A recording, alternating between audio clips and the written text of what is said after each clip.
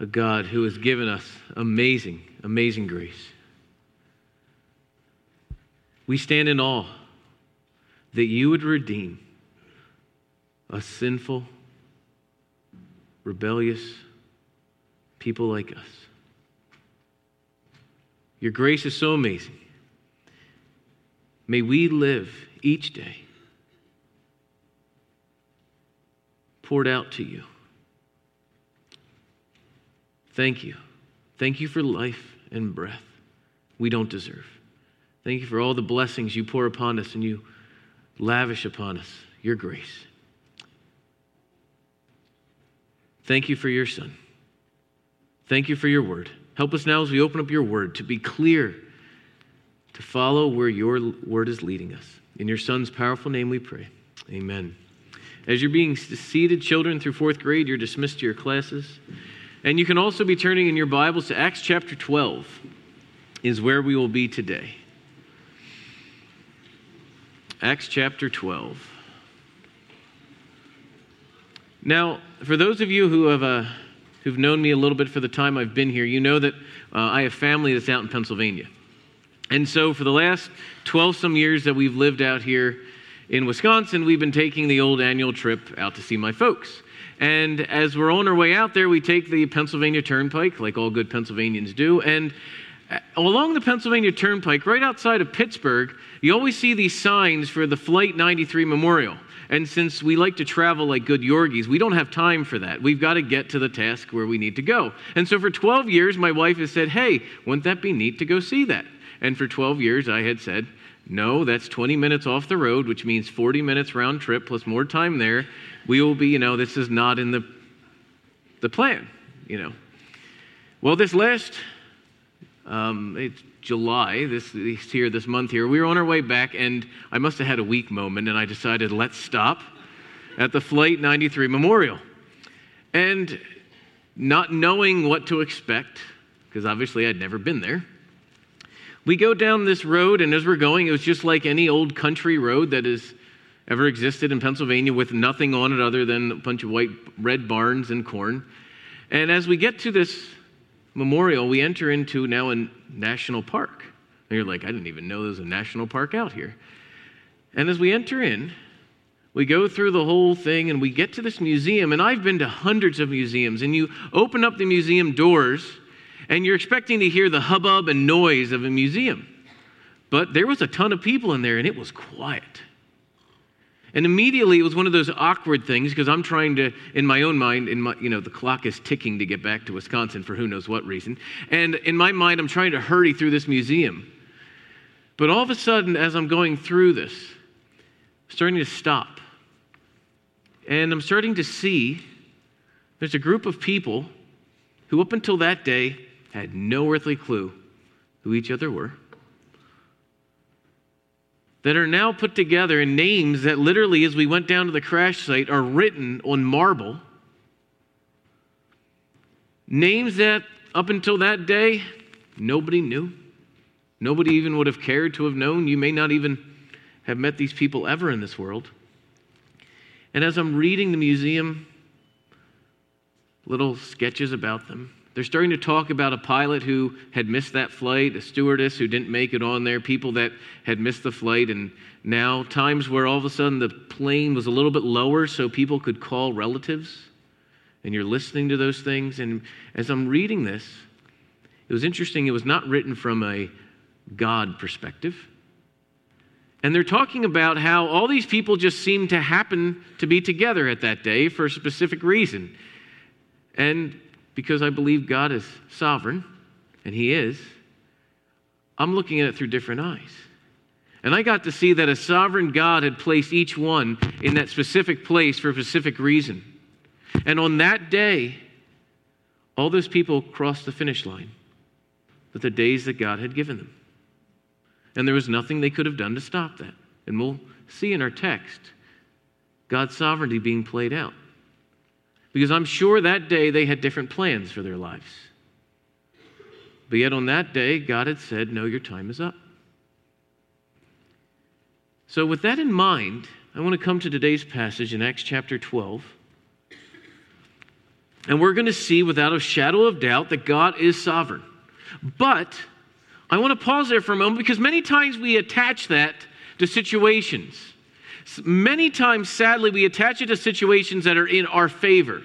Like something happens in our favor and we say, well, God is sovereign. I'm so glad that happened.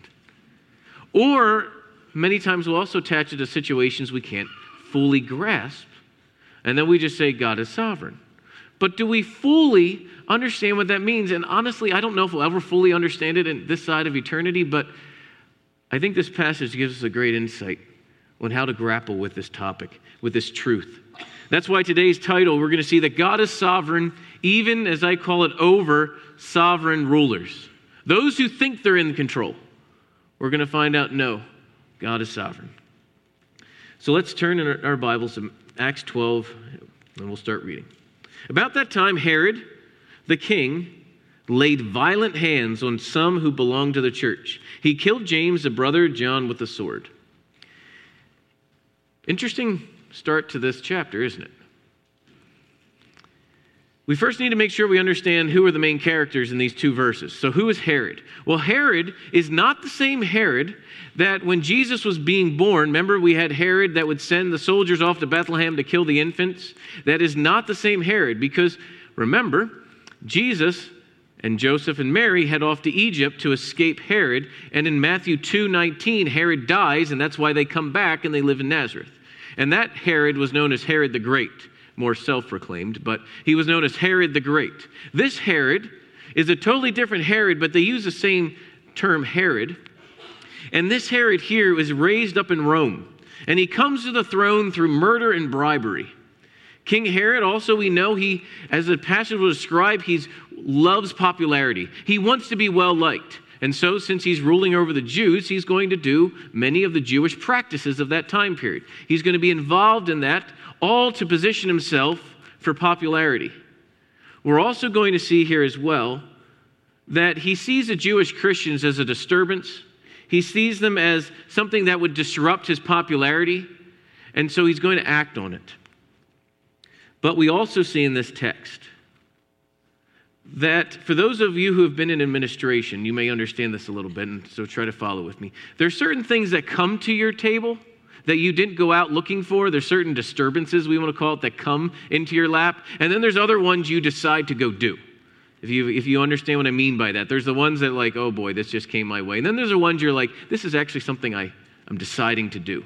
This text carries with it that Herod willfully determined in his heart and mind that I'm going to persecute these people to gain popularity. This was not a disturbance that the church was like rebel rousers and he's like, I'm going to quiet these guys. It's a conscious decision that Herod made. And we will know it's an evil decision from an evil man to persecute the church. But notice so far,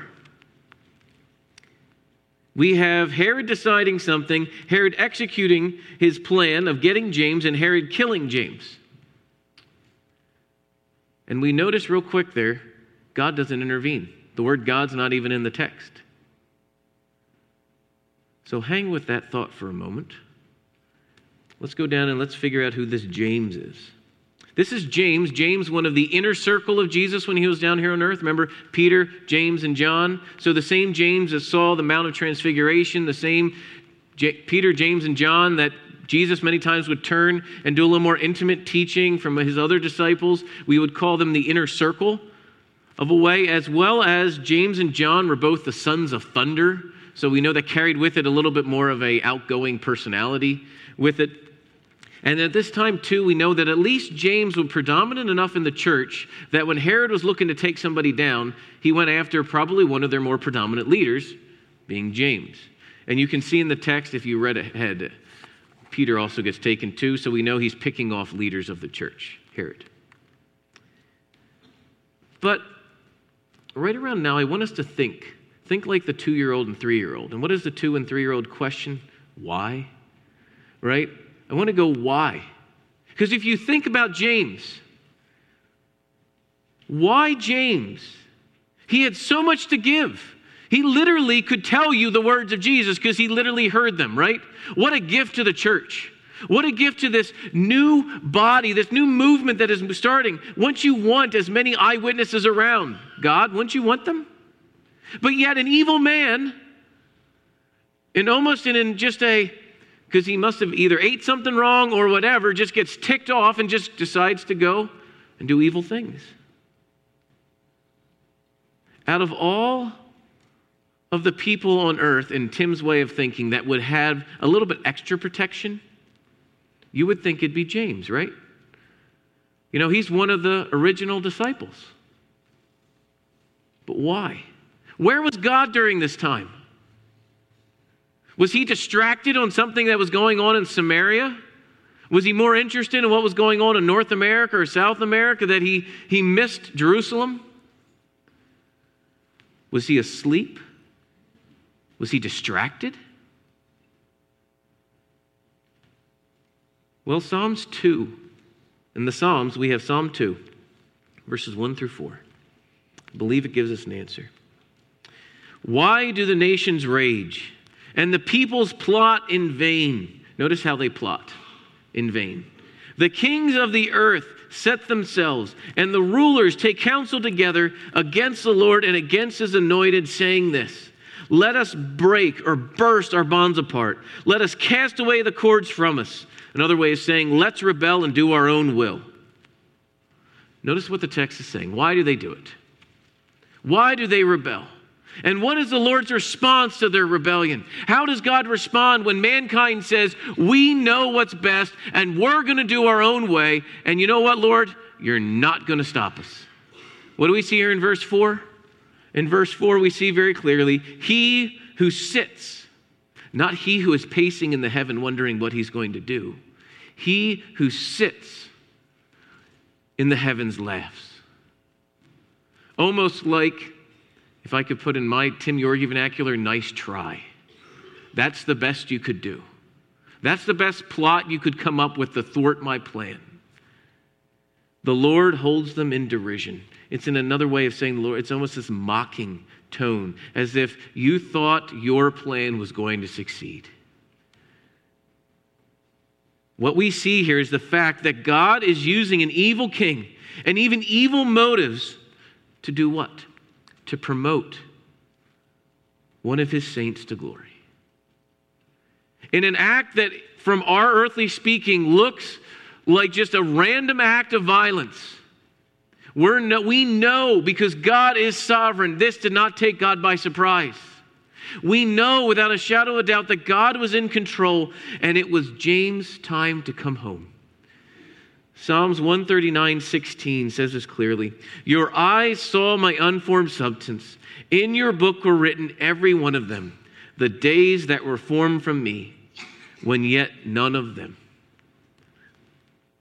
There was no days written before we were born, and they were written to know what?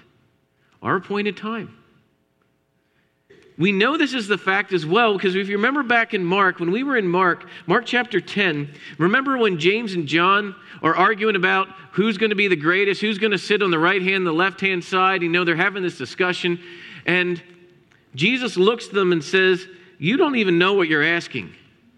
Are you able to drink the same cup I drink or be baptized with the same baptism I'm baptized? In another way of saying, the idea of cup there, are you able to die a horrific, sorrowful death? Are you able to be baptized like I am? Are you able to go through that suffering like me? And they said to him in verse 39, we're able.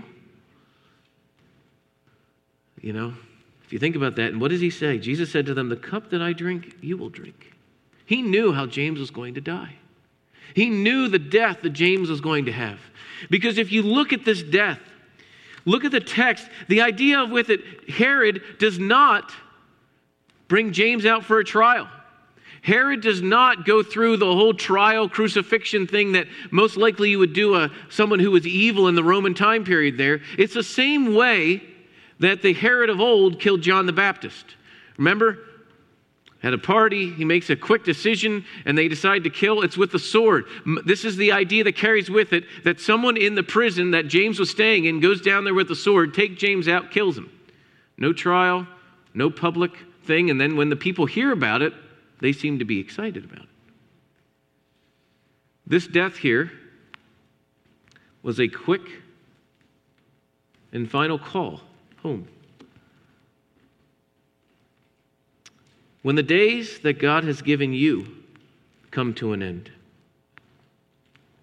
when that finish line is there, it may come suddenly. Your finish line may come in a heart attack. That you thought you had multiple hours left, multiple days left, multiple years left, and boom, you hit the finish line. It could come in an accident. It could come by sword. You may have the blessing as you get closer to your finish line that God says, listen, here's an illness for you to carry. But remember, my yoke is easy and my burden is light. That illness may help you know when the finish line is coming, so you live differently. Notice in that picture there, each one has its own lane. Each one has its course that God has laid out for them. There's one that beat the other people across, but there's other people that are still finishing their race, some further back than others.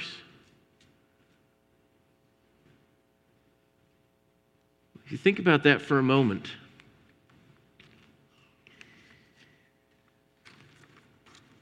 when God calls you home, are you ready? When the days that were written in the book and that last day comes, are you prepared? James crosses the finish line. But from an earthly standpoint, we're left with many questions. I mean, put yourself in that situation. Why James again? The timing doesn't seem right, does it? When we lose someone suddenly, many times we are left with the question, why? This was not what I expected. I'm not ready. I wanted to say goodbye one more time, aren't we? We're left with that. Without a doubt, you could almost suspect, now the text doesn't tell us, but you would have to imagine that John and Peter are reeling to the death of James. This is one of our friends. This was one of our partners. This is one of our guys that we walked through so many things together. And he's gone.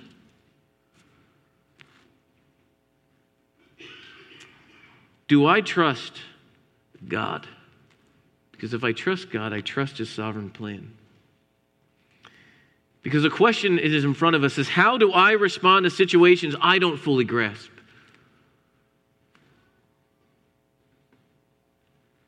I can imagine the response of the church. God, anyone but James. We need him.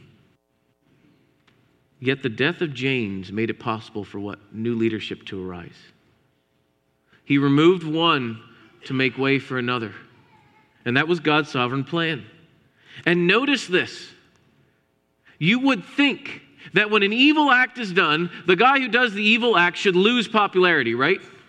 No, what do we find out? What does Herod's popularity do?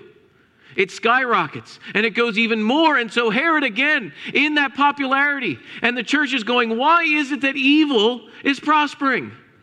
Why does it look like I turn around and everybody that's doing wrong is doing better than me?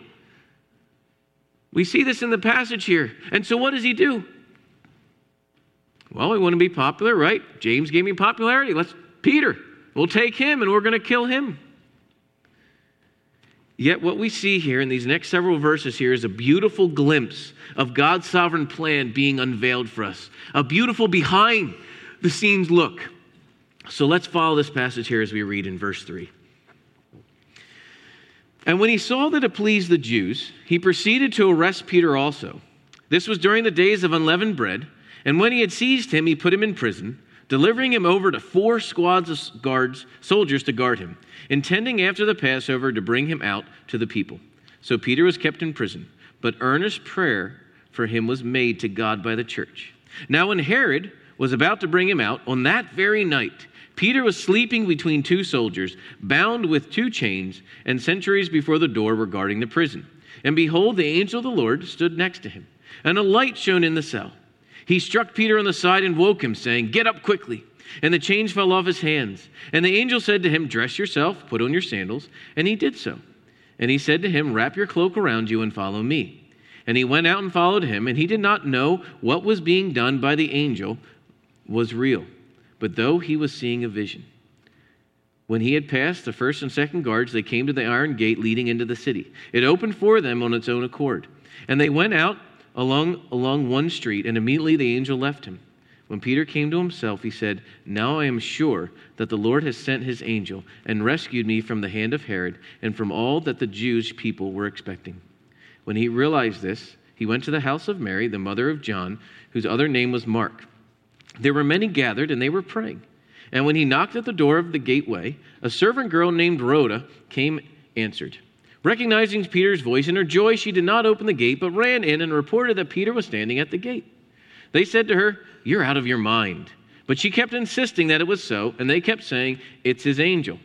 But Peter continued knocking, and when they opened, they saw him and were amazed. But motioning them with his hand to be silent, he described to them how the Lord had brought him out of prison. And he said, "Tell these things to James and to the brother, and then depart, and we went another way." Now when the day came, there was no little disturbance among the soldiers over what had become of Peter. And after Herod searched for him and did not find him, he examined the sentries and ordered that they should be put to death. Then he went from Judea to Caesarea, and spent time there. This brings us to the second point. Our second point we see here is that Peter, God is not through with you. We see very clearly that in all earthly speaking, we think Peter's going to die. He's just next. It's just a matter of time. But we see very clearly that God is not through with him yet. There's a couple of things I want to point out to give us an understanding of this passage. So the time period, it's during the festival of unleavened bread. Again, this is Passover. Jerusalem would be packed with Jewish people, celebrating God's deliverance from slavery in Egypt, as well as looking forward to that future Messiah that's going to come, that future leader that is going to come. And so what we see here is Herod, who knows the Jewish custom, is going, "Hey, look, this can work in my favor. I can do things that are popular for the Jewish people so they will like me. So I'm going to get rid of James, and now I'm getting rid of Peter. My popularity is just going to skyrocket." Second, we see that Peter is under heavy protection and he's well guarded. And you may go, why is he so well guarded? Well, if you remember back in Acts chapter 5, verse 18, Peter is put into prison and an angel of the Lord lets him out. And the next time they know, he's in the temple again teaching. And they're going, "Wait a minute, we thought you were in prison. Now you're back out here." So Peter at least was known for a guy that didn't stay put in prison for too long. All right. And so without a doubt, you know that Herod has heard about this. And he's saying, "Not happening." To the point where we're literally going to chain you to 2 guards. The chances of you escaping that are pretty slim. All right, let alone how deep he's in the prison. Also notice the church's response. Peter's in prison. The church responds with earnest prayer to God. And you go, what's earnest prayer? Earnest, the word earnest means to stretch or to strain. It carries with it praying in agony. It carries with it a heart cry out, "God, help, God, act." We need you to respond. It's a agony prayer. It's those, we call those deep from the soul crying out to God. James, Peter. Almost, who's next, Lord? Is this all unraveling in front of us? I'd like to take for a moment, though, and put ourselves right at the end of verse 5. We don't know anything that's going to happen. James is dead. Peter's in prison, ready to be killed, right? Imagine yourself as a church member. And imagine what the world around you would look like when you were praying. They would look at you and go, "You're a bunch of fools. Herod's power is irresistible. Where's your God? The axe has fallen once on one of their leaders. It's going to fall again for sure. Why are you even praying? I mean, look how chained up Peter is. Your God didn't stop him from being arrested. Where is your God? Nothing is going to happen. It is impossible for Peter to get out." And you can feel the tension in that when Peter actually is released and kind of the humorous story that takes place there, don't you? They're crying out, God, help! God, help! And in the back of their mind, they're going, I don't even know how that God help plays out.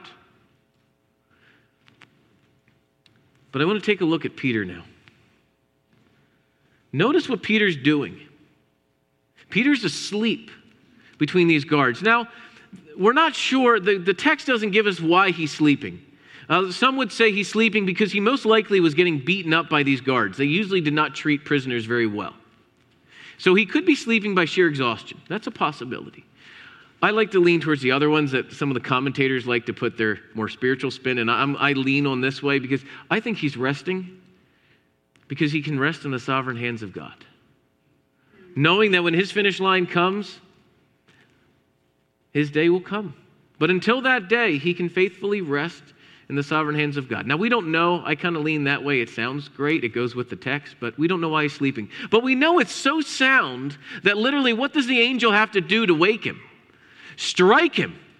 I mean, it's a blow. It carries with it the same type of blow because there's another striking in the passage later that literally kills Herod. This is a striking blow to wake him up. And then we see the daze that Peter's even in, don't we?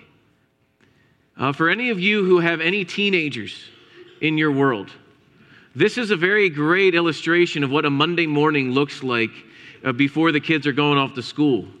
There's a striking blow of trying to wake them up, right? And then there is get dressed, put this on, put your cloak on, eat something, you position them through, and all of a sudden they get outside the car when they finally get to school, and it's kind of like, what just happened? Where am I? And if you ever taught school as well, that first hour days that they're looking at you like, what is going on here? Until they finally come to their senses like second or third hour, and then you can finally teach them something if they remembered anything from the beginning days there. And we see here Peter, but I want to point this out in more serious note. Notice the passivity of Peter here. God is at work rescuing Peter. The angel doesn't come and say, here's some bed sheets tied together over the wall, climb over. Peter, you got to do this. Here, help me with the jerry rig this door open. No, is God sovereignly doing everything that was needed to get Peter out of prison? Because God is saying, my plan will not be thwarted. You think you can stop this, Herod. You think you're in control, Herod. No, you're not. I even have control over inanimate objects, door open. And yet all the conniving schemes of keeping Peter in there are nothing compared to Almighty God.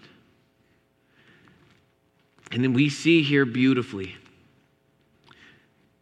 just like Nebuchadnezzar, after he was brought low, turned and praised God in Daniel 4:35, and he said, all the inhabitants of the earth are counted as nothing. And he does according to his will among the host of heaven and among the inhabitants of the earth. And none can stay his hand or say to him, what have you done? Because God is on his throne. And what we see then is Peter coming to his senses. And notice immediately once the escape is done, the angel is where? He's gone. Not needed. Peter then knows that the church is meeting, most likely, and he goes to the place where they're meeting. And when he gets there, the excitement of Peter being there is seen by Rhoda, who comes, unfortunately, she's not known for the greatest things, but she's known for being excited, at least, that God answered the prayer. She's a young servant girl. And without a doubt, most likely, she'd been hearing what the adults had been praying, right? And she hears that most likely they have been praying that Peter would be released. And she goes to the door and she's excited because, hey, God answered prayer. And she's trying to explain to the adults that God had answered prayer, and the adults are coming up with every possible way to excuse the fact that God had answered the prayer by literally saying, no, it's his angel. In my opinion now, I'm not putting motive on them, but it's my opinion you would think out of all the possibilities, I don't think that would be the first one that come to my mind, but hey, you know, I don't want to judge them more harshly. They were earnestly praying that God would work. And I think in my own self, how many times do I earnestly pray that? When would I have gone home that night? When would I have stopped? If we had to schedule a prayer meeting for someone who's about ready to be killed, when would we stop? Or would we pray all the way through the night? Just a thought. So what we see here is the utter joy that God answered the prayer, to the point where Peter even tells him, hey, shh. Let's not make too big of a ruckus here. You know, we're still in Jerusalem, and I'm still a wanted man, right? But what we see is that fervent prayer, even if it's mixed with doubt, is still more powerful than any earthly king, still more powerful than any chain, still more powerful than anything in this earth.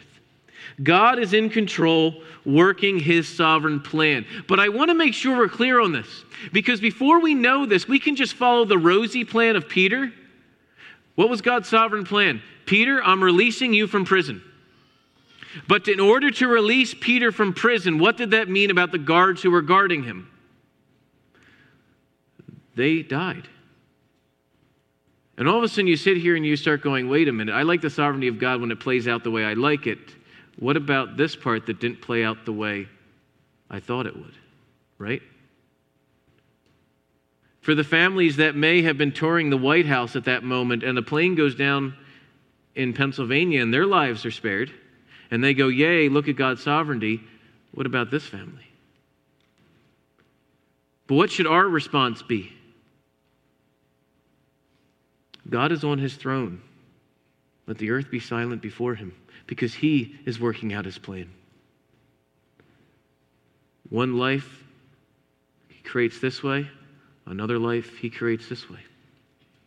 And all the texts in my mind are flowing out of when God introduces himself to Moses, and all of those things. Do we sit before the sovereignty of God and rest, knowing that he is at work in the world, bringing about his plan? That for the Christian should bring peace. That for the Christian should bring security. It should also, for the Christian, again, as I said, bring rest. So am I resting in the sovereign plan of God for my life? Do I find rest there? Or when things aren't going the way that I'd like them, do I kind of chafe against it? Or do I submit? Next, we're going to see that Herod, and you see there at the end of the text, this is not going to be a good thing for him. He lost one of his guys that was supposed to bring him popularity. So Herod, after making sure the guys were killed, that it is your fault, all these things, and the men are killed, he moves on to Caesarea. And he's going to solve a situation in Caesarea.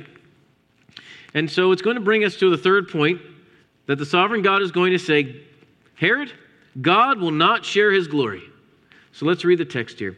Now Herod was angry with the people, this is verse 20, the people of Tyre and Sidon, and they came to him with one accord, having persuaded Blastus, the king's chamberlain, they asked for peace because their country depended on the king's country for food. On an appointed day, Herod put on his royal robes, took his seat upon the throne, and delivered an oration to them. And the people were shouting, the voice of God and not of a man. Immediately an angel of the Lord struck him down, because he did not give God the glory, and he was eaten by worms and breathed his last. But the word of God increased and multiplied.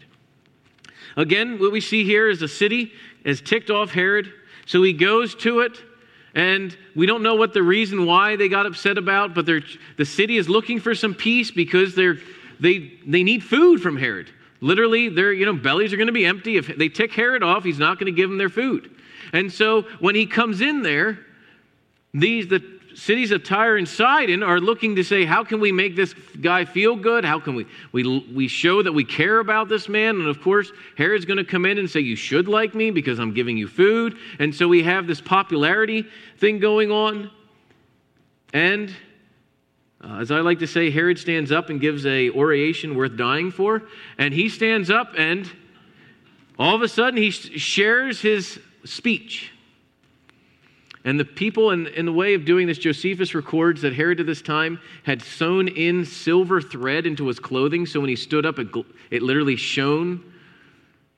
And he's standing in a way, if you remember in Ben-Hur when the horses are racing in that big amphitheater there, where the king would stand up and everybody would cheer. This is the same concept that's going on here. He gives this, and they almost in a chanting way. Basically, you're not even human. You are a god. And immediately we have another striking of an angel. And this one is not to wake up to rescue. This one is Herod hitting his finish line. But his finish line came because he did not give glory and honor to God. And so I'd like to get really personal real quick. I have a finish line. I don't know when it is, but God does. You have a finish line. And what you do before that finish line with your relationship with the almighty, holy, sovereign God who is just, how you handle that now will determine what happens when you cross that finish line. If you do not repent of your sin and give glory to God, not to yourself, if you do not follow on the cross and ask God to save you and trust in His righteousness, not your own, if you do not get saved on this side of the finish line, when you cross that line, it'll be in punishment in hell forever. What you do right now will affect all of eternity. And I'm looking at you parents and I'm looking at you kids. Which life are you getting ready for? Because if it's this life, you should be living completely different. But if it's a life to come, all of these things that so distract us, all these things that we pursue after are worthless compared to when we cross that finish line. And I don't know when your finish line is coming. But God does. So pause and think. Today could be your day of salvation. Don't put it off. Because what Herod does here, he does not give glory to God. Isaiah 42 verse 8. I am the Lord, that is my name. My glory I will give to no other, nor my praise to carved idols. But I want to be clear. These 23 verses here were not, here was God's plan, and we did that whole 67 detour that if you're ever drilled an Elkhorn type of deal, all right? God's plan is here. His sovereign plan is happening. This is not a detour, because what does verse 24 tell us?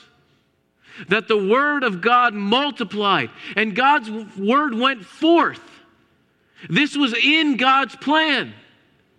James dying, Peter being put in prison, Herod's death, all in God's plan. And nothing thwarted it. And it's a beautiful text. And so my question to you is this. Am I giving glory to God for all things? Because I want to pause here for a second. It's easy. And we desire it. The praise of man is an alluring thing. I've got to watch it almost comically firsthand. If you've ever run a race, as you get to the point where you run by the crowd, people are trucking. The moment they turn away from the crowd, there's a lot of people that just stop and walk. And then it's when they come to the turnaround and they come back again towards that part of the race, you know what? Before you know, oh, they're trucking across the finish line like they've got this, unseen burst of energy. And you're like, it's just because the praise of man was motivating you.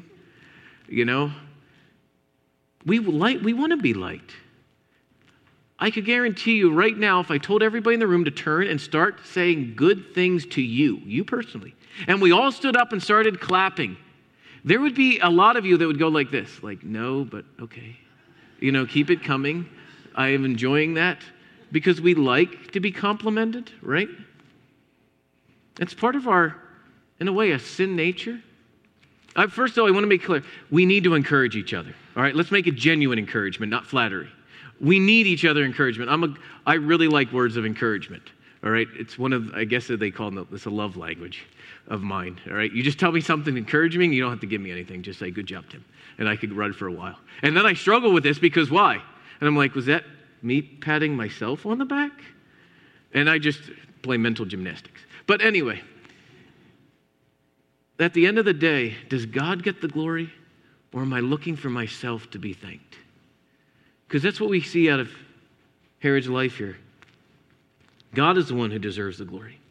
God is sovereign. His will be done. So can I rest and have peace? Can I be bold knowing that all the glory belongs to God.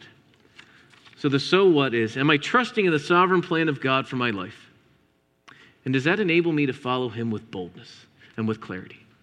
Let's pray. Dear Heavenly Father, we stand in awe of your sovereign plan. I don't understand it. But yet, because you are faithful and you are holy and you are just, I can trust it without wavering. Help us to do that. Forgive us for the times when we want to lay our own thoughts and our own plans, and we struggle. Help us to be a people that boldly follow you wherever you're leading. In your Son's name we pray. Amen. If you could please stand. 1 Timothy 6:15 is the benediction for today. He who is Christ, he who is the blessed and only sovereign, the King of kings and Lord of lords, to him be honor and eternal dominion. And all God's people said, amen. I release you to a week of pointing others to the glory of God. You are dismissed.